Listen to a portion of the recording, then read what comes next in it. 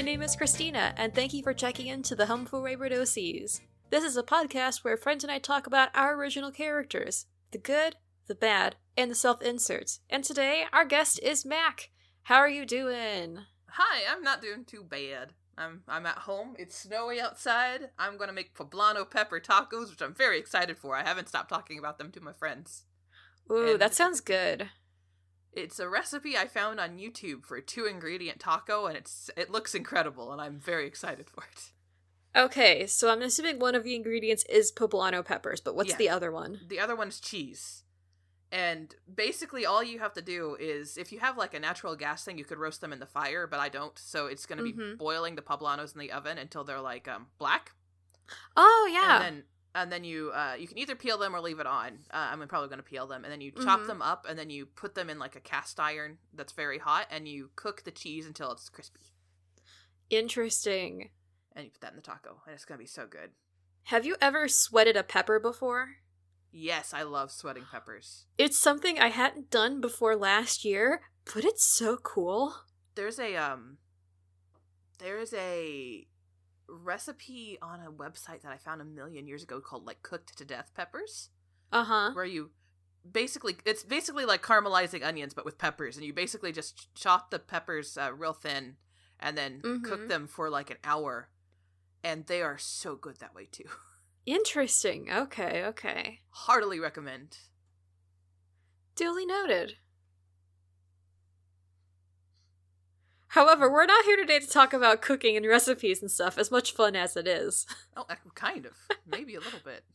Maybe a little bit, because who are we talking about today, Maq? And I genuinely don't know. Yeah, well, it's because I didn't decide until this morning. We're talking about Klara, who's my storm cleric from my weekly D&D game. Nice. You know, I kind of figured we were going to be talking about Klara just because I kept seeing you posting stories about her recently, and I was like, okay, we're going to be talking about Klara. Yeah. Well, it's actually my DM's fault, because I messaged him, and I was like, okay, I could talk about any of these characters. Which of these should I talk about? And he was like, I don't know, talk about Klara. You're playing her right now. And I go, okay, sounds good. Mm-hmm. So we're talking about Klara. Yeah. So, where do you want to start with Klara? Do you want to talk about how you came up with her as a character, or how she kind of, like, her in-universe, like, origin story?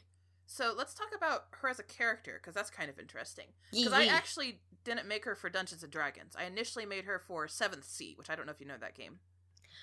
I am vaguely familiar with it. What is it exactly? I know it's an adventure game. Yeah, it's an adventure game mostly about like being like a pirate or on an island or something like that. Ooh. And it's about basically, or being like an explorer who explores the 7th Sea. So it's basically fantasy 17th, 18th century world. Ooh. And I originally designed her for a game for that where she was Usura, which is fantasy Russia. And the thing about Usura is they follow Mother Winter, and so they're very connected to the land. And then sometimes you can get magic from Mother Winter, which allows you to turn into animals. So that was Klara originally. Okay, originally one of the ones who could turn into an animal, or yeah, exactly. Originally, okay. And the big thing is most Usurans have dark hair, and so those who have blonde hair tend to be royalty. And so my big thing was she was found on the doorstep of a peasant. And she was raised with them, but she had blonde hair, and then she developed this ability, which only a special few are supposed to have. So something was clearly up. Yeah. And the thing was, I never got to actually explore that in that 7th Sea game, because we had exactly 2 sessions, and then we found out that the DM, or this ST, who was married to one of the players, was cheating on his wife. Woof. And, yeah. And we all liked Becca way more than we liked the other guy. Good. So we were all like, nope, this game's over, bye, ciao. And so everything kind of was done at that point. Fast forward to Ava dying, my last character in our weekly game. Yeah. She was also a pirate? She was actually a pirate, yes. Okay. Though not originally. My DM does these things called expeditions, which are like where our characters can go off and away from the other players for a while. because it's a West Marches style game where basically we have like a central location, and you can kind of go out on quest as you choose. You don't have to go out on every one every week. Mm-hmm. And so Ava had gone on a pirate expedition, and that's how she became a pirate. Okay. And so Klara, so after Ava died, I offered everybody like 5 suggestions of characters I could play, one of whom was Klara. Yeah. And Klara could have been either a druid or a cleric, druid because of Asura, cleric just because it was I could see her as one, and everybody chose cleric, and she ended up being a storm cleric at that point. Nice. So we've got not Klara, Klara. That's no, Klara. Klara. No, yeah, you're right. How many times can I say it? So Klara then was being introduced into this game. How did kind of like the introduction process work? Because was she joining a new party of characters, or kind of filling in the spot that Ava had left? So the West Marches thing means basically that whenever we die, we can restart over and people can enter pretty easily. Okay. Because generally it's people arrive at... Our central point is called Alistair's Rest, which is our village. And we build it up and we create stuff from there. And so it's just kind of like there's a bunch of adventurers, both NPCs and PCs, who are there. And we kind of gather and go out. So, like, if somebody's, like, higher level, they might gather the other higher levels and go after something harder, while lower level people will go deal with, like, bugbears or something. Mm-hmm. So, when Ava died and Klara was made, Klara came in at level 1. And at the time, I think our highest other character was like a level 8. So we had, like, a level 8, we had a couple of level 4s and 5s, and then we had another person who was coming back new, but that was just because they retired, not because they were, like... actually new. So we had a retired person, we had like a level 3, and we had Klara, who was level 1. And so what happened was I basically just had her enter and start talking to people, and then we made a low level adventure, which was Klara, the level 1, Tilwenny, the level 2, and Dinnerbell, who was level 4 at the time. Nice. And then we got together and we fought a land shark. Like an actual land shark? Yeah, boulettes, or whatever they're actually called in D&D. Oh, Boulettes. Yeah. Bullet? Something like that. Yeah, we just called it a land shark, and that's what matters. That's pretty much what they are, so. Yeah, exactly. Yeah. I was just trying to think about, like, have I actually heard of people using land sharks in D&D? But it's like, no, okay, now I get it. Yeah, we kept referring to it as a land shark. I don't think any of us know the actual name of it in character. It's just always going to be a land shark. I mean, that makes sense. It's the point between, like, the meta gaming of, like, oh, I recognize what creature this is, but my character doesn't. Yeah, my character, Klara, would have no idea, and only reason I know is out of character, so it just can be forever the land shark. Mm-hmm. And I'm assuming that first quest went well, then? Yeah, it was actually really fun. It was, so it ended up being Klara, Tilwenny, Dinnerbell, and we invited an NPC named Tara to go with us. Mm-hmm. And, the first session was us just tracking down where the land shark was and learning about it. And we learned that it was only attacking, like, that it was destroying and only, like, coming up out of the ground at mango trees. And interesting. So it was tearing down the mango trees to eat the mangoes. Aww. And but we also found out that it was avoiding like some hot peppers, like spicy peppers. Yeah. And it would avoid like whole areas where those were. And so after learning that, and we basically had to take it down because it tried to eat one of our village kids, and then was just, like causing some of our walls to come down. Yikes. So at that point we went back to the rest. Klara has brewing as her skill. So we took a bunch of the chili peppers, and I brewed the chili peppers until I had like this really nasty gunk at the bottom. And I made 2 glass vials filled with the gunk, and I gave one to Dinnerbell and one to Tilwenny. And so then we went back out after it, and the whole thing was we were trying to get Tilwenny eaten so she could put the gunk in its mouth, and it worked. Yeah. So it popped up and ate Tilwenny, and she dumped the gunk in its mouth, and it panicked and spit her out, but it still had the gunk in its mouth. And then it fled, and we had to track where it fled, which is hard because it was underground. But Klara was like, water, water, water, because obviously you're going to go for water if you eat one of those spicy peppers. Yeah. And so we chased it down to the water and fought it there. Yeah. Because land sharks aren't smart enough to know that you don't actually need water for spicy things. You need stuff with lactose in it. Exactly. Land sharks don't know that, so they just ran for the stream. And that was how we managed to corner it and get it. Nice. That's a very good plan. Yeah. Especially because it worked. It did. It was very nice. I thought you were going to say that, like, oh, you were going to plant hot peppers at the base of all the mango trees, or you were going to, like, do that thing that sometimes people do in pest control where they, like, paint the tree bark with some kind of a substance that doesn't hurt the tree. Yeah. But no, that plan worked very well. Yeah, and we're in the middle of a jungle, so trying to find all the mango trees would be nearly impossible. Ooh, yeah, that's a good point. So that was my first adventure as Klara. Nice. I went up a level, and that was about it. So what happened then? Is this the point where she kind of, like, joined up with the rest of the main party? At least the ones that I think I've seen seen pictured with Klara a whole bunch. So it was actually at this point. So Klara, our little village is on the middle of an island called Yura, which is like, it's a tropical island. Mm-hmm. It's very big, but it's ruled by 4 lords who are basically the big bad evil guys. Yeah. And Klara, the reason Klara came is because she used to be married and she had a husband. And and one day when she got her magic, she stumbled out while very heavily pregnant and in a blizzard to try and find him because he wasn't home. And she found him. Yeah. And she found him and he was fighting somebody else from her village whose eyes were pitch black. And she like dove between the two of them, and her magic came out with striking the guy with his eyes were pitch black. And her husband said, "Klara, no," and then he just disappeared into nothingness. Oh no. And Klara was like, "I would love to track my husband, but I don't know how you track someone who just disappears into nothingness." And so she mourned him as dead. Life went on for 2 years. She had their son. She was raising their son, and she got a letter. Which was really creepy. I actually have it. My DM did a really good job of making it creepy and not make a lot of sense. Yeah.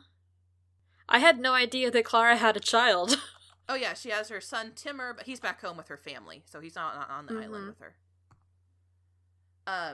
So this was all written in her husband's language, which was Sidra, which Klara can read and speak. And then Klara is Cimarron, and Cimarron don't actually have writing. They have a few sigils, which will indicate things. But they are mostly a spoken language. Okay. Wait, no, I'm going through it, and this letter, is very concerning. Yes, Klara calls it her bad letter. Yeah. Yeah, I could read it aloud if you want. Yeah, actually, if you want to go for it, go ahead. So, here's Teddy's letter that Klara got. Klara, my love, I have gone to the realm of Yura and have been welcomed as an honored guest. You should join me so we can be together. You can bring our son and even the whole village if you want to. Everything's going to be okay. And then there's a sigil, a Cimarron sigil, which is typically used to mark containers of food which have spoiled and are unsafe. It's across the water, and you will see that the water is nice. The place I have found is full of light. When you find it, you will learn a song. It doesn't go like this, but you'll see. Here is a Cimarron sigil, which is used to mark caves where dangerous animals have made their dens. Oh, come along and fabricate, to strum and broll along. A humble bake, greasy spats and overcoat. A pond, you say. A pond, you say. Here's a Cimarron sigil that's used to mark the site where a person has died. Come see it all. I love you. I forgot. Hi. And that's her letter from Teddy. Yikes. Yikes, yikes, yikes. Yeah. So Klara gets this and she's like, something is not right here. No, I don't think something's right here at all, Klara. No, something is definitely not right here. But she can tell one thing, and it's from the realm of Yura. Yes. And she's like, well, this is a bad thing. I don't want to take my son into a very obviously bad thing. Mm-hmm. So she talks to her family, and, like, the thing to know about Klara's country is, it's kind of based on, like, a mix of Scandinavia and Japan, and so it's all about, like, an honor-bound culture, but it's very, very dangerous there. It's like super cold all the time. Mm-hmm. There are monsters and beasts that roam it that will just kill you if you're by yourself. So, like, a big proponent of the culture is to be honorable and to have a lot of friends, because friends are what help you survive. That's nice. I like that. Exactly. And so Klara was an innkeeper, or she worked with her uncle who was the innkeeper, and she was expected to inherit the inn someday. But she was very good at making friends, and so her family was, like, immediately supportive of, like, we understand, and like, another thing to know about their culture is they honor their ancestors, and so they also see, like, you wear the bones of your ancestors, because that way you carry them with you. Okay. And the greatest insult in their culture is to let somebody's bones lay rotting and not use them in some way. Interesting, okay. And so Klara's like, I'm pretty sure my husband is dead, especially based on that final sigil where it says that a person has died here. Mm-hmm. And that someone's, like, trying to control him or something like that. But the important thing to me is, 1, my husband is down there and needs help, and 2, even if he's dead, I can't leave his bones to rot by themselves. Yeah, I can understand that. So she talks to her family, and she's like, will you take care of my son? And they're like, yes, of course, we love you. And her village also works on it, because she's very close with most of her village. Good. So she knows her son's going to be fine. And so she says her goodbyes, and she heads out on this adventure to come to Yura. So she's asking people at the rest if they can help her, because she's like, I need to find a cave full of light with, like, an evil monster in it. And they're like, that could describe a lot of things, actually. And so she's trying to figure out how she can look into this. And there's an expedition leaving soon. So one of those where you're no longer connected with the other players, and you go on this, and you go away with people. And the people on this expedition are going to Saren, which is a country back on the mainland, which is known as, like, the wise country, where all the scholars are and stuff like that. And they're like, you could come with us. Interesting, okay. The other thing about Saren is they don't believe in magic, which is a big note. And interesting, like, okay. You could come with us and use our libraries, and maybe if you use our libraries, you might be able to find more about, like, this cave or something like that, because we do have some information about Yura there. Yeah. And that's the kind of library you're going to have access to, especially if you go back with us, because a lot of us going back are Saren scholars. And so Klara's like, not a bad idea. I think I can do that. And so that was Klara's next adventure. The reason that we had the expedition going is because we'd gotten some of our Saren people who were, like, NPCs, who actually were Ava's friends, and Ava had started this plot. Ava had gotten some kind of package from a local city called Skoro, and it was a very highly sought after package where we were being attacked by lycanthropic kobolds and dragons to try and get it back. And it needed to go to Saren, this package. But with Ava dead, Ava could no longer take it. So Ava's girlfriend and Ava's dad were going to take it back. Okay. On Ava's behalf. And so Klara was now going along with that, along with another PC named Bazir. And so first we had to get to the coast to get a ship. So that involved having to deal with lycanthropic kobolds and fighting them off and hopefully not getting infected with lycanthropy. Yeah. And we managed that. And it was when we finally reached the coast, we found a goblin village called Pater's Flock, which is where the pirates always went, because we were getting a pirate ship to leave. Okay. Because the only legal ships to leave Yura were slave ships, so we weren't about to support that. No, absolutely not. Absolutely not. No. So we get to the beach, and as we get to the beach, the goblins fall in love with Klara because she starts cooking for them. And brewing alcohol, and they're like, delighted because they don't cook this well. But one night, we're visited by a small green goblin, and we're like, well, we haven't seen this goblin around, but maybe she was on an adventure. And this goblin walks in, and she wants to talk to Bazir, and Bazir's my fellow player on this mission. And as she talks to Bazir, she's like, I want the package that you're carrying. Like, the package we're trying to get to Saren. And in exchange, I am willing to give you things.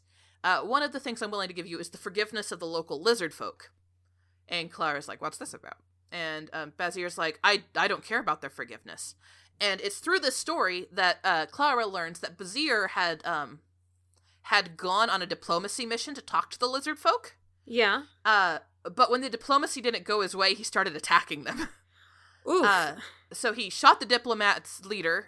He then had his group that had gone with him chase them down and kill, like, diplomats, like innocents. Yikes. And Klara was like, okay, that's not great. No, it's not. And this goblin was getting more and more irritated as this conversation went on. And Klara was like, look, we can't give you this item. I'm so sorry. And the goblin stormed off. And Klara was like, I'll talk to some other people. I'll talk to the other goblins about this goblin. Mm-hmm. And so Klara went and asked the other goblins, and the goblins were like, what? We don't have a goblin like that. I think you're seeing things. And Klara was like, well, that's really weird. Ooh. And so the end of the week came, the pirates showed up. The goblins actually had a big celebration where they made Klara part of their group, Pater's flock.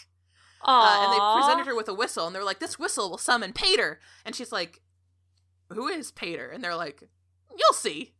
And only summon him in your greatest need. And she's like, okay, sounds good. Okay.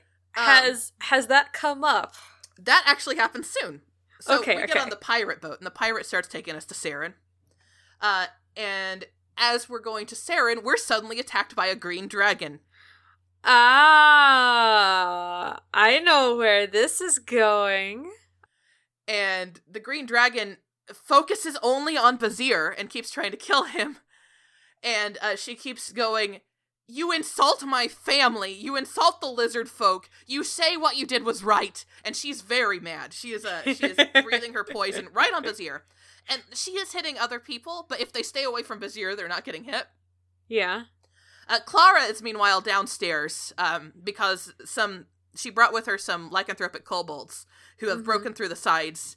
And so she's trying to patch holes and also shove these kobolds back through.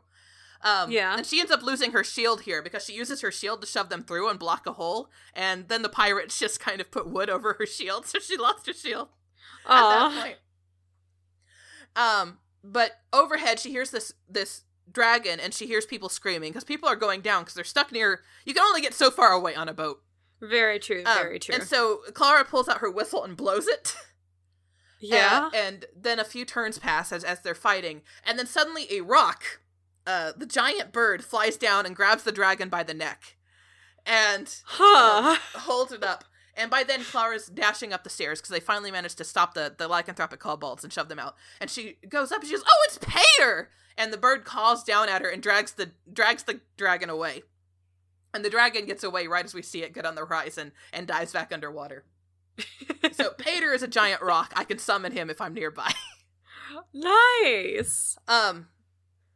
But it's at that point where we're all healing and resting from that Klara's like, I kind of think this dragon's right, honestly. Yeah. Because she didn't press the issue on us giving her the item anymore.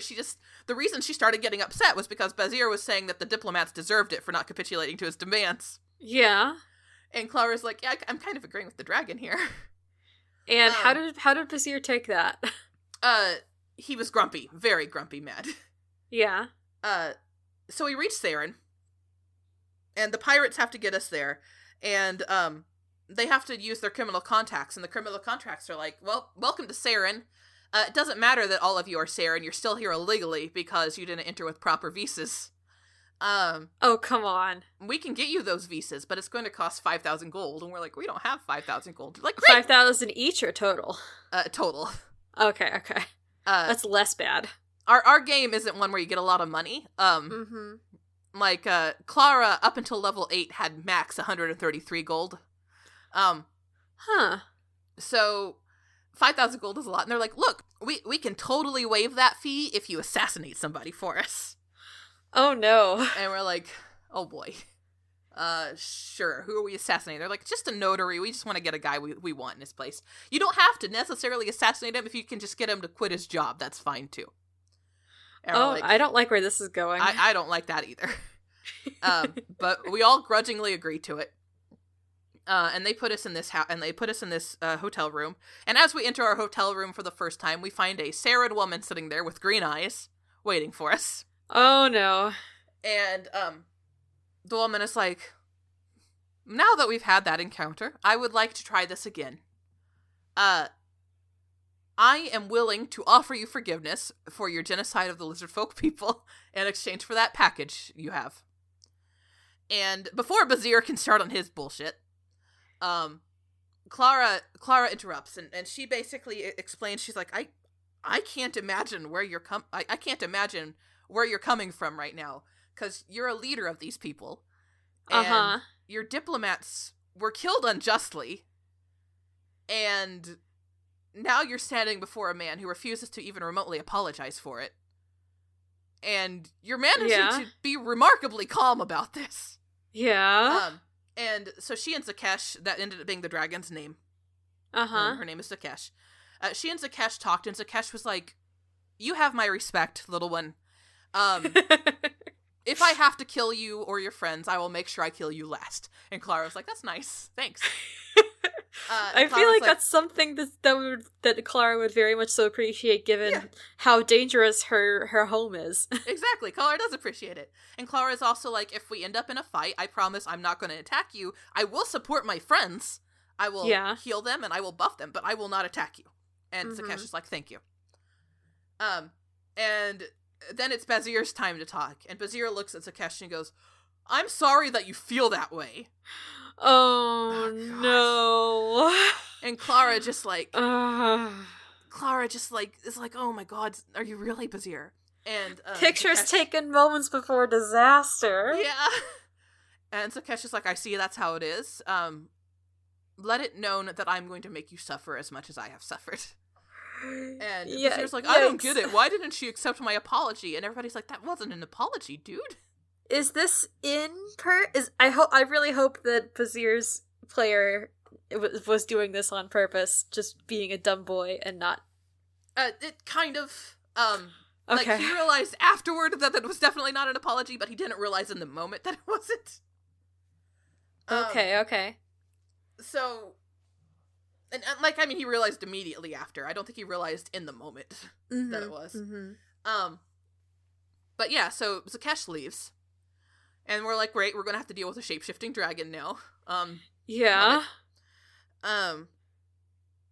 So, the next morning, we wake up, and we've got a letter summoning us to the local government's office. Yes? To local general. So we go there, and we talk to the general, and the general's like, so, we know you got an offer from the Thieves Guild to handle your visas. But we're willing to cover your visas as well, if you'll do something for us. And we're like, great. What do you want us to do? And they're like, we want you to kill the leader of the local Thieves Guild. And we're like, great. So interesting. We either assassinate a notary, or we assassinate the leader of the Thieves Guild. So we discussed it, and it's basically Klara and 5 Saren, and then Bazir's girlfriend Anichka. Okay. And we're discussing it, and everybody else is like, well, honestly, I'm just going to stay in Saren, so I want to support the government so that they'll have my back. And Clara's like, I want to go back to Yura, because I need to find my husband. And if we ruin our Thieves Guild contacts, I have no way of going back to Yura. And they're all like, well, that sucks for you, Klara. We're going to go with the governor here. And Clara's like, okay, great. Oh, got it. I guess we're assassinating the Thieves Guild leader. I'm going to have a hard time getting back. So, this is a problem for later, Klara, though. Not something to worry about right now. So, we make contact with this guy named Rufio Valaquez, who I knew from another game, who is an awesome character. Great name, too. Oh, yeah, he's very good. And he's like, Clara's like, okay, I think the easiest way to assassinate this guy is if we pretend that we can, that we are assassinating the notary. Can you arrange a fake assassination of this notary guy that we're supposed to kill for them? Because then they'll trust us more. And he's like, yeah, we can arrange that. You will have to, however, look like you're actually doing the job. And Clara's like, yeah, I can do that. And the thing here is this is where Klara started to kind of resent Bazir a lot, and also to kind of resent the NPCs on this mission. Because Klara ends up doing everything. Yeah, I having been in a similar situation with an old Claire character of mine as well. I totally know how that feels. Yeah. So she had explicitly asked them to do things. If she asked the NPCs, they'd actively do it, at least. And, like, it made sense why Emmy wasn't helping, because Emmy was the one who was protecting our item that we were delivering. Mm-hmm. So Emmy couldn't help. She had to stay generally in the hotel room and protect it and watch it. And, Zahir was serving as her bodyguard. So, they were fine. But anytime she'd ask Bazir or Anichka for something, they just wouldn't do it. And so Klara was frustrated. Yikes. So, Klara goes to this notary's office, and she's like, what are notaries doing? They're like, they keep track of who comes and goes from the country. And Clara's like, okay, I need a good fake excuse to see this guy. And so she talks to the guards outside his room, and she's like, hey, I'm here to, my husband was here recently, and I need to see when he left town. And the guard's like, okay, well, we can do that. And she, like, chooses her husband because she knows he's not been through town recently, so who cares? Yeah. And she like chats with the guards, because Clara's great at small talk, unlike me. And so she chats with the guards, makes friends with the guards, and she goes to eat at the bar, and later the guard bursts in, he goes, Klara, great news! And she's like, oh, what's the great news? He goes, your husband just left the other day! And Clara's like, what? Wait, what? What? What? And he's like, yeah, we found information that he just got on the train and went north to the capital, like, a couple days ago. And Clara's like, what? That's weird. Thank you for that information. Yeah. But so while trying to become friends with this guard, and she does, she becomes good friends with his name's Ashkan. Nice. She becomes friends with Ashkan. She also is now researching what my husband's here. And she goes to this other hotel. And while Clara's at this hotel, there's drama happening where Zakesh has pretended to be Bazir and is trying to assassinate Anichka. So, oh no. So Clara's not there for this. But she's in this other hotel where Teddy was apparently staying. And they're like, oh, Teddy kept going on and on about his beautiful wife, and you're his beautiful wife. And Clara's like, okay. Nice. Did he say anything? They're like, oh, he told us all these stories about you. And they start telling these stories, which are almost right, but not totally right. Where he'll describe them doing something, but he'll get, like, a couple facts wrong, or they'll describe, and they're like, oh, well, obviously I'm just misremembering it. And Clara's like, but that's several of you, and he's talking to you all about these stories and getting them all slightly wrong. That's weird. Yeah. I don't know if this is actually my husband or if it's my fake husband. Oh no, fake husband. Fake husband. But she can't get on the train to follow him because we need the visas. Yeah. And so Klara arrives back just in time to find duplicate Zakesh and Bazir squaring off. And Klara doesn't understand that's what's happening. She's like, oh, I didn't know you had a twin, Bazir. This is so nice to meet him. And Bazir's like, no, Klara, this is Zakesh. Damn. Yeah. So that happens. And Klara, meanwhile, makes friends with the guards. And she's seen hugging the guards in, like, the bar. And then the next day, the notary is poisoned to death, quote unquote. aka fake died. And her guard friend Ashkan is taken into prison, and Klara's super upset about this. Oh no. But she, like, then goes to what was his name? She goes to the guy, the main guy that they've been speaking to about all this. Mm-hmm. And she's like, hey, okay, we did it. However, we learned some information about that your Thieves Guild leader would like to know. Because it concerns him and the government. And they're like, and he's like, I can set this up.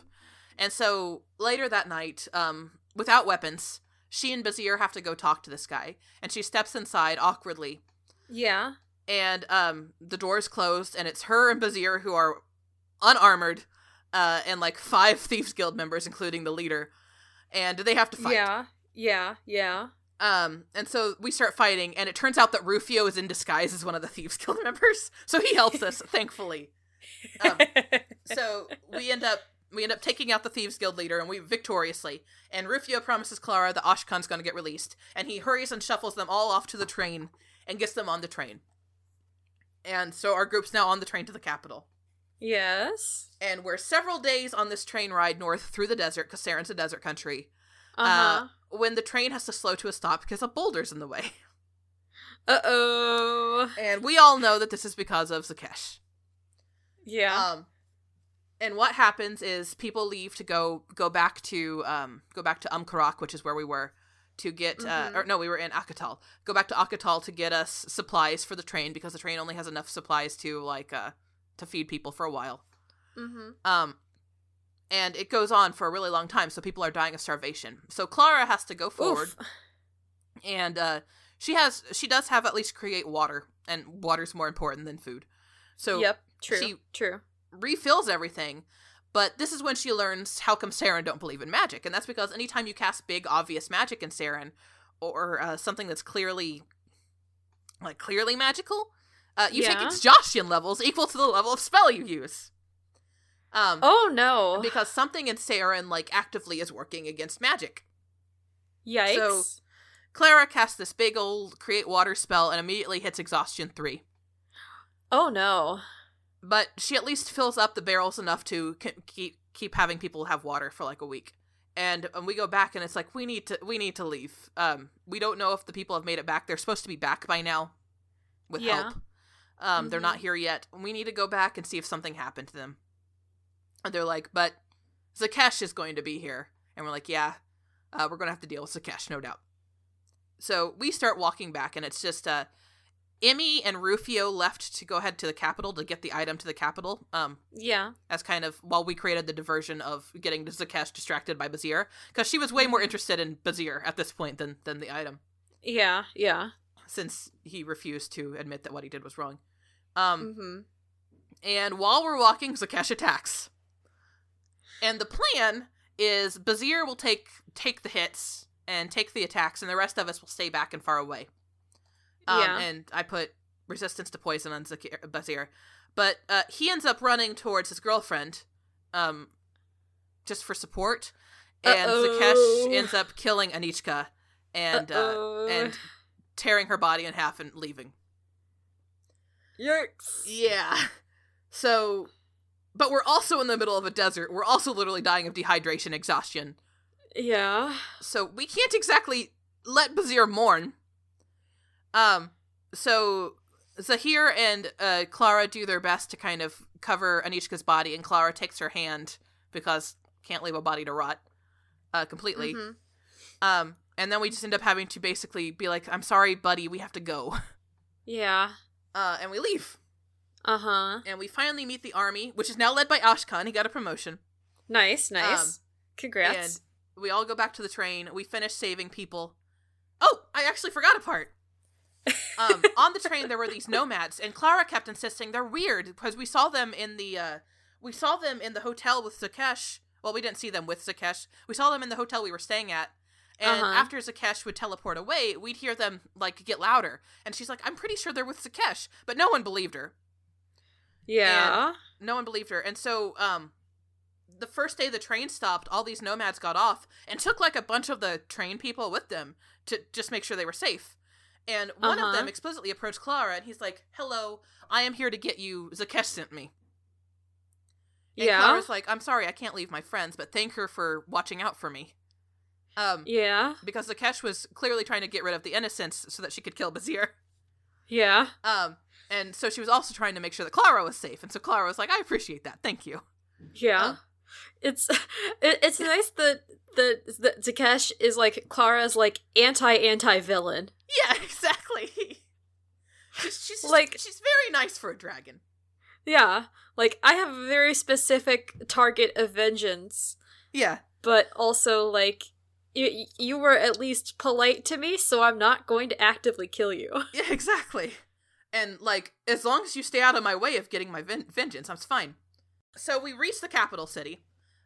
We have to talk to the Saren Senate, and we find out that the item we delivered was dragon blood, and they've developed some sort of scientific... Yeah, that'd do it. Yeah, scientific mission, sometimes some sort of missile, that with the dragon blood in it will be launched and hit the dragon.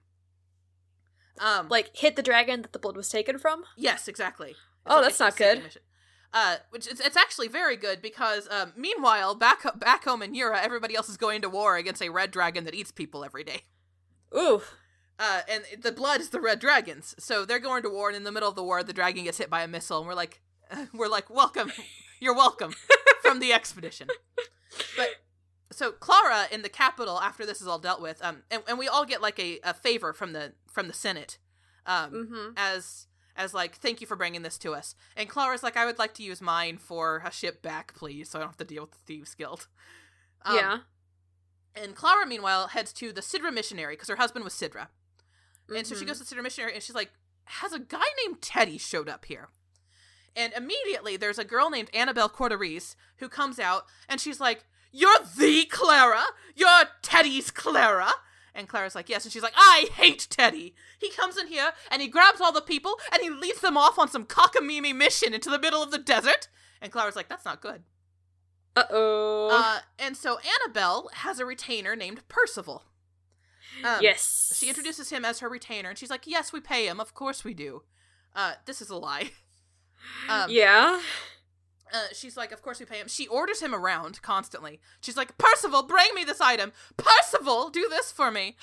And Percival is like this very quiet, very tall elf man, who's like the broodiest, quiet guy in the world. And he's always doing as she says. And Clara's like, why do you order him around like that? And Annabelle's like, because I'm his boss. And Clara's like, no. Okay. And Clara's kind of creeped out by this relationship, but she's like, okay, well, I guess if she's paying him, and that maybe that's a part of a contract, I don't know. Yeah. But we go on this mission, and Annabelle and Percival and Annabelle's friend Patricia all agree to go with Klara to go after Teddy. Bazir also agrees to go with Klara after Teddy, but only because his boss, who he reported back to, told him to go and investigate the same thing. So we all go, and it's on this mission that we find all the former Sidra that Teddy took with him have been killed and are now possessed by creepy black shadows that possess people. And we go in further, and we find that this whole cave that they went into is made of flesh, and like the stalagmites are flesh with like eyeballs on them, and they can lash out with like tongue tentacles. It's disgusting. Yikes, that is very disgusting. I don't like this. Yeah, same. And we go deeper in, and Annabelle's like being terrible. She's like, Percival, go ahead and check for danger for us. And Klara finally snaps. And she's like, why are you treating him like he's a dog? He's a person. Treat him like a human being. Yeah. And Annabelle's like, I don't treat him like a dog. And Clara's like, yes, you do. Stop it. And Klara just goes off on her. And so Annabelle's sulky the rest of the time. And it's after this point that Percival starts like defending Klara more. So like we'll be fighting like the creepy flesh stalagmites, and he'll be standing by her and like defending her. At this point, Mac, I'm honestly expecting that, like, oh no, Annabelle tripped into the pit. What a tragic loss. Klara probably nowadays present Klara would definitely wish she'd done that. But at the time, Klara was like, she's obviously extremely bossy because she also bosses me around, and so maybe it's just a trait. I don't know. But now that she's been called out on it, she's actually at least being a tiny bit better about it. Good. So at the end, we reached the end of this cavern. We're halfway through, and we run into Zakesh, who's trying to leave. And Bazir immediately draws his gun and shoots her, and Klara dives between him and Zakesh and stops the bullet. Yeah. And then she manages to calm everything down, and she's like, something terrible's going on here. So we need to go. And Zakesh is like, all of you need to leave, though, because at the end of this, anybody who's here is going to be going back to Yura. And Clara's like, oh, well, good. I want to go to Yura anyway, so that sounds fine by me. Yeah. But everybody else can leave, and I can go with you, Zakesh. And Zakesh is like, okay, sounds good. So after we finish this dungeon, you stay with me, and everybody else can leave. And Clara's like, okay, sounds perfect. Frenemies. Frenemies. So we go to the end, and we see Teddy, and he's in the middle of this weird chamber with like all the remaining dead Sidra around him, possessed Sidra, no, and like some flesh stalagmites. And he's like, "My beloved, you're here. Come join me. If you come to me, your mind will become one with mine, and we'll never be separated again." And Clara's like, "No, you're clearly not my husband. I don't like this." And Bazir lifts his sniper rifle and shoots Teddy in the head, which is traumatic, even if he's fake Teddy. Yes! And as Teddy falls dead to the ground, his flesh unravels and a beholder pops out. Oh no. And so was this fake Teddy? Yeah, this was fake Teddy. It was a beholder this whole time. Okay, hallelujah. And so what follows is a fight, during which Zakesh, who was in human form, dives forward and turns into her big dragon form to protect Klara from the beholder's eye race. And so Clara's like, I really like this dragon. Good. And Percival also charges forward and, like, protects Klara. And at the end of it all, everybody else leaves. And so it's just Klara and Zakesh's Yanti guards. Including one named Gunit, who Klara became good friends with. And Zakesh is like, okay, we're going to go into this, to get home, I have to portal us back. But this portal is going to take us to a strange place, and you're not going to remember much of it. Is that okay? And Clara's like, yeah, that's fine. So like, as in, you're not going to remember much of what happened on the other continent, or you're not going to remember much of where you're going to be ending up? We're not going to remember much of, like, the portal portion, basically. Okay. And what happens is Zakesh basically takes Klara to the Celestial Realm, as kind of like a gateway back to Yura. And in the Celestial Realm, Zakesh buys Klara a magic item. Because another thing that had kind of bummed me out was, like, since Bazir had managed to get back to his people, they'd given him, like, a ton of money, and they told him to share it with people, and he never did. Oh, come on, dude. And he'd also gotten, like, he'd immediately spent it all on himself to buy himself, like, fancy new guns and new armor and stuff like that, and not shared it with anybody. So Zakesh bought Klara a magic bracelet that protected her from stuff like the Beholder. Interesting, okay. And also, because she was in the Celestial Realm, and we were there for, like, a year, but only, like, 10 seconds passed in the material plane, wow. Klara also kind of became, like, half Azamar, because she gained, like, sparkling gold eyes that let her see in the dark, and she gained resistance to necrotic and radiant damage. Holy cow. And so, and Dan was like, look, you basically carried the whole expedition since Bazir refused to do anything, and then he refused to pass out any of the goods he got. And you're not even getting your Senate favor. Yeah. Because you were going to use a boat back, but now you're going back with Zakesh. And so here, have a magic item and have some magic stuff. And then Zakesh and Klara step out, and they're in Zakesh's home with Zakesh's girlfriend named Shalana. And Shalana is actually like a celestial being, who everybody thinks is a snake monster, but she's not a snake monster. I'm the only person who knows she's not a snake monster in the game. Aww. And Zakesh and Shalana are like, we respect you. Thank you so much for what you've done. And Zakesh is like, I was about to lead a war against Alistair's Rest because of what they did to all the diplomats of my lizard folk. Yeah. But if you can lead peace talks, I would appreciate not going to war with these people. And Clara's like, yeah. I can do that. So Klara leaves, heads back. It's at this point that I learned that while I was away, people broke into Zakesh's girlfriend's, like, cave, started a fight. Oh, no. For no reason. Oh, come on, y'all. It was just they were having, like, a peaceful talk, and one of the players started strapping their weapon and shield on for some reason. And this led to, like, the talks devolving into a fight. And during this fight, they released a creature they heard begging for help behind us.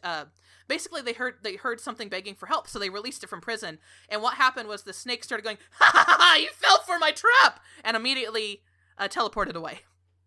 Oh, come on. So Klara's like, oh god. And so for the peace talks, she goes back to Zakesh, and Zakesh is like, I can't really have peace until this creature named Sabita is caught, because she's kind of like an evil snake lady who wants to become a god. Oh no. And it's also at this point that Klara talks to Luce, who's another Euphan elf, who's played by another player, Key. Mm-hmm. Yeah, Key's character. Yeah, exactly. So she talks to Key about Luce, and learns that the Euphan elves, a long time ago, were basically genocided and taken into slavery by the Sidra, and that's Percival. And that the nobles often say retainer when they mean slave. And so Klara uses sending to contact Rufio. and be like, I want to change my Senate favor, please. Rescue Percival from slavery. Thank you. Yeah.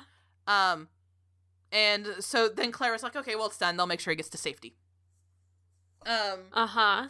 So Klara continues. She has to find the snake person. First, she has to go and save one of her friends who was kidnapped by the Oracle of Ice, who it turns out is the flesh creature who's kidnapped Teddy. And, yeah, that tracks. She learns that whenever the Oracle of Eyes has control of a body, it can make duplicates of a person. And so it clearly has Teddy's body somewhere, so Klara has to find this. But then she has to go and fake join a cult to try and find Sabita. Yeah. So it's while she's fake joining this cult that she runs into Seamus, who was one of her friends she met in Sarah and who helped her on her journey, along with Annabelle and Percival. So she, while on this journey, she finds out from Seamus that Percival was rescued, and that he's here, that Seamus rescued him, and Percival was actually in the middle of trying to kill Annabelle whenever he was rescued. Good. And so, we find Sabita, and, Sabita's trying to, basically, she's controlling people's minds and sending them out to kill, like, local leaders so she can take control of their stuff. And Klara nearly gets mind controlled, but she snaps out of it right as Percival stabs Sabita and is like, run. And Percival, for some reason, is like staying behind Klara. And like at one point when she gets slowed down by like a cantrip, he throws her over his shoulder and carries her.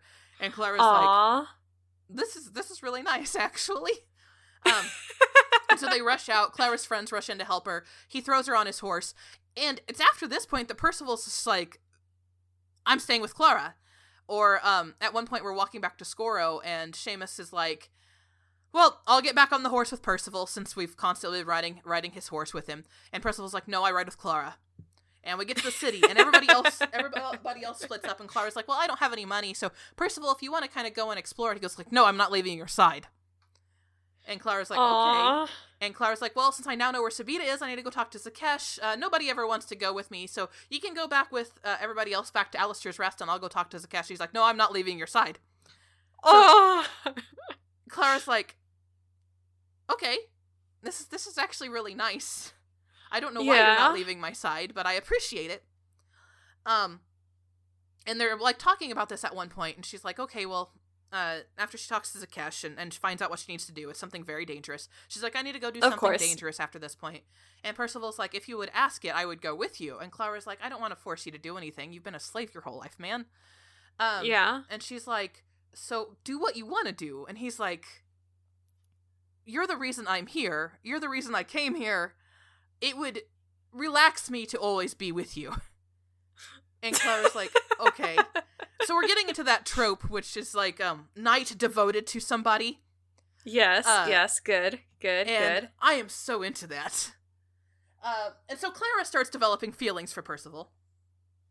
But she's also like, I'm the person who saved his life. It's bad for me to have these feelings. Klara.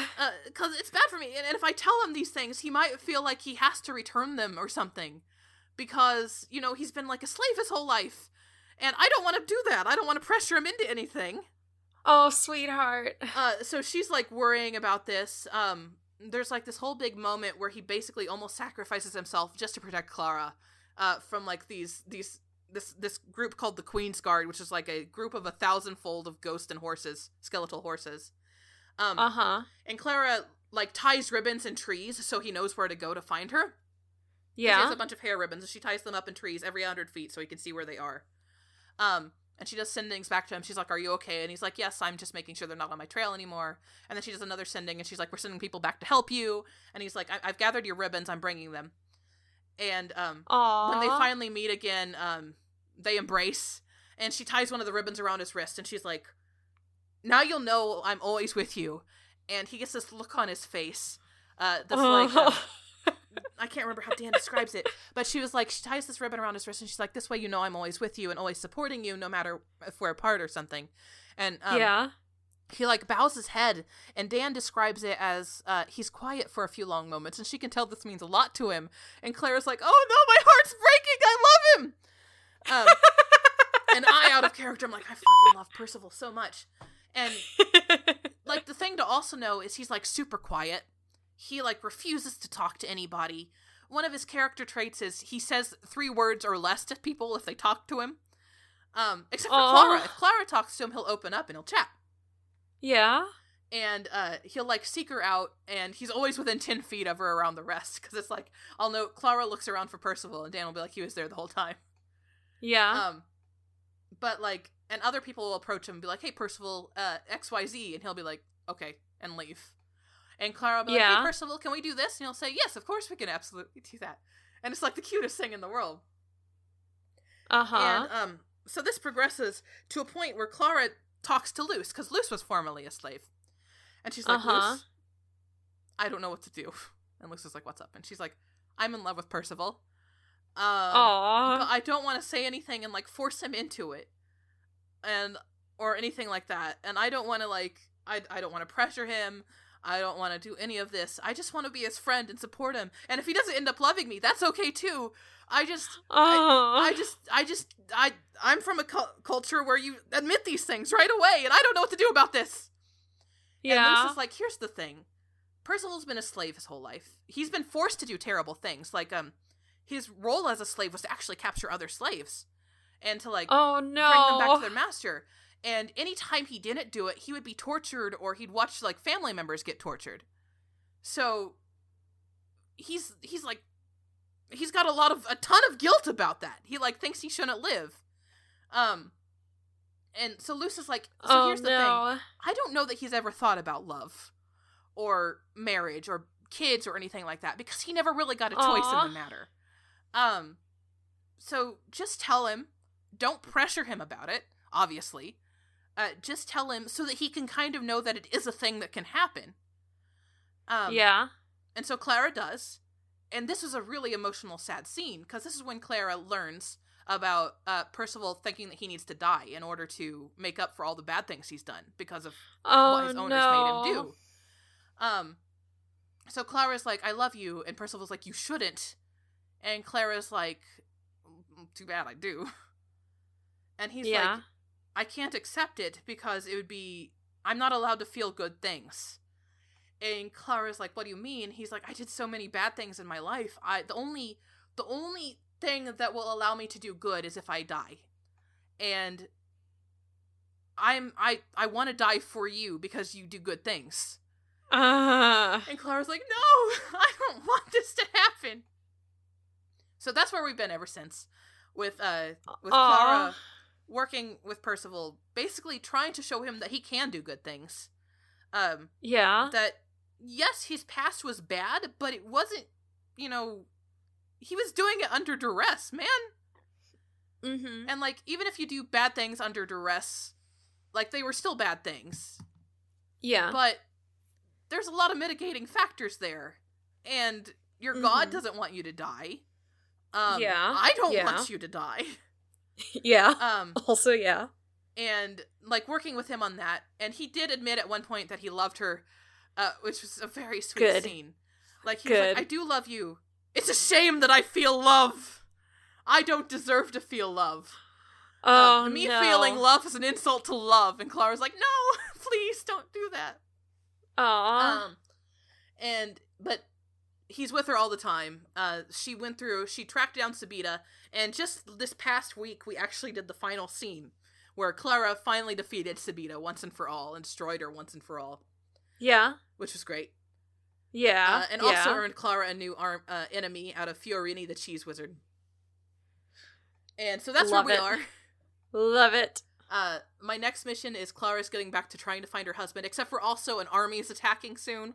So I have to deal with that as well. But at least I've got people working with me on that one. Good. I'm glad. And that's where we are with Klara and Percival. and we've got Fantasy Valentine's Day starting tomorrow, which is going to be fun. Nice. Looking forward to that. I'm very glad to hear that. Yes. She's been a very fun character to play. And I love her relationship with Percival a lot. Good. I'm glad. Klara is a great person. And I want to be her friend. Here's the thing about both Annie and Jill, and then you and Klara, is I just want our characters to all just hang out in game. Yeah, I just kind of want, Like, I at least want a side plot where all of our clerics just hang out together. I just want crossover fun hangout times. Yeah. Just like they all sit down with like a nice glass of something and just like, oh my god, this one time I had to carry my party. Yes. This one time I had to be the only moral person in this decision-making process. Yep. I had to be the only person who would rather talk than try and fight our way out of this thing. I was the person who had to throw myself into a bullet to stop a fight. Let's just talk about carrying our party for a while. Oh, that's a mood. The cleric duty. I just want all three of them to sit down, maybe go on a nice quiet adventure together with very low stress. Yeah, like, I don't know, uncover a temple. Yeah. And, like, uncover a temple that none of us believe in and, like, just, like, restore it to prosperity because it just needs to have some bad stuff cleared out of it and then it's peaceful and it's good to go. And it's for other people and it's fine. Yes. And that's not, it doesn't hinge on any of our characters' storylines in game or out of game. Jill can be around people who are like, yeah, gods are real. Support it. Yep. Yes. And Klara can hang out with people who also like to make friends, even if we're not as sociable as Klara. Exactly. And people who aren't just going to genocide diplomats for not getting what they want. Yep. It'd be nice. Yeah. Oh gosh, I'll get your body soon. Oh gosh. So I guess the last question then is, and this is probably not going to surprise you, Maq, why do you love Klara so much? I love Klara a lot, both because I always love chatterboxy characters, but in general I like her just because I like the idea of playing like a good-natured person whose culture has raised them to make friends, because friends are what keeps you alive. And I like being able to come at it from that perspective, but I also like the dichotomy of her culture, where it's friends help keep you alive, but also bad things happen all the time. Get used to death. That stuff comes. Yeah. And I really like her for that dichotomy, and I like her for her storylines, and I love her because I love Percival. Number one boy. He's my broody boy. My brood master boy. Oh, that's very good, Maq. Thank you for letting me talk about Klara. You're welcome. Thank you. Thank you. This was a fun episode, and I appreciate it. Yes, and I got to ramble about the whole plot. Okay, so in that case, then, where would you like to be found on the internet? What do you have that you want to promote? And I know you have stuff that you can promote and talk about. Yes, you can find more information about me over at crookedrussiancam.horse or .gay. Which is where our podcasts are, or you can find us. You can find out more about me or my podcast at CRC Podcasts, which is our Twitter. That's plural. I'm basically on I Will Fight You, which is every 5 weeks on a Sunday, where we talk about pop culture or because we're all English nerds, English topics. We have a poetry topic coming up soon, where I'm going to convince Annie and Kit that poetry is in fact good. We have a Date Me Damn It, which is every other Friday, which is a video cast thing where we play dating sims. Right now we're playing Roommates, which is... it's terrible. I love it. And then every other Saturday, we have a live play D&D game called Gym Jammer, where I play Cacophony, a Ladrin, Bard / Rogue.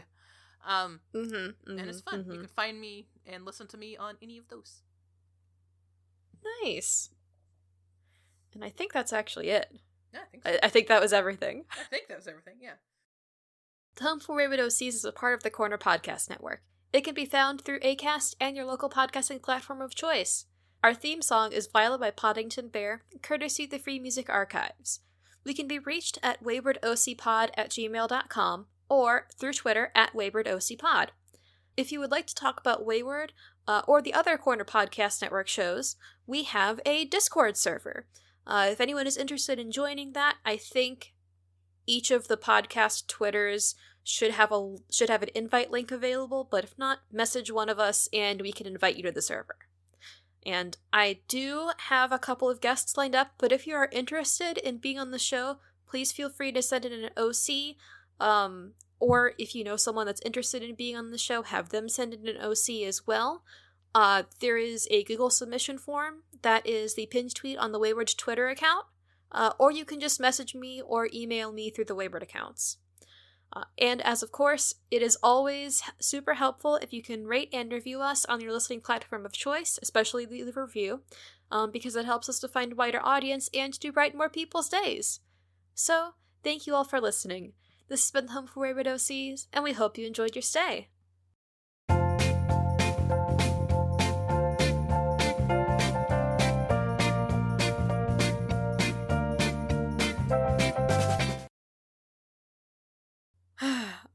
Let's sync real quick before I forget. Yeah, sounds good. Sten, why? Sten says no sync, only attention. Only attention for Sten cats, apparently.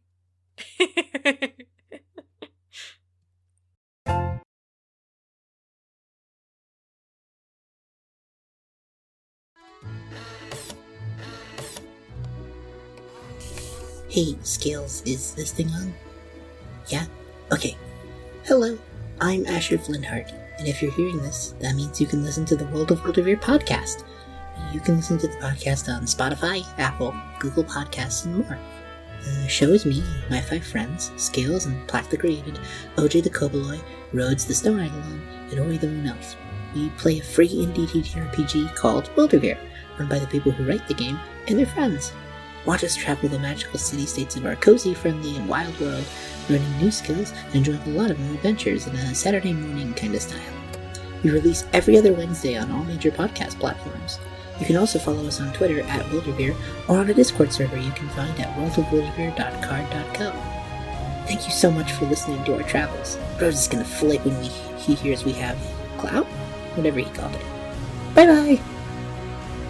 Skills, you can stop now. What do you mean OJ's gone?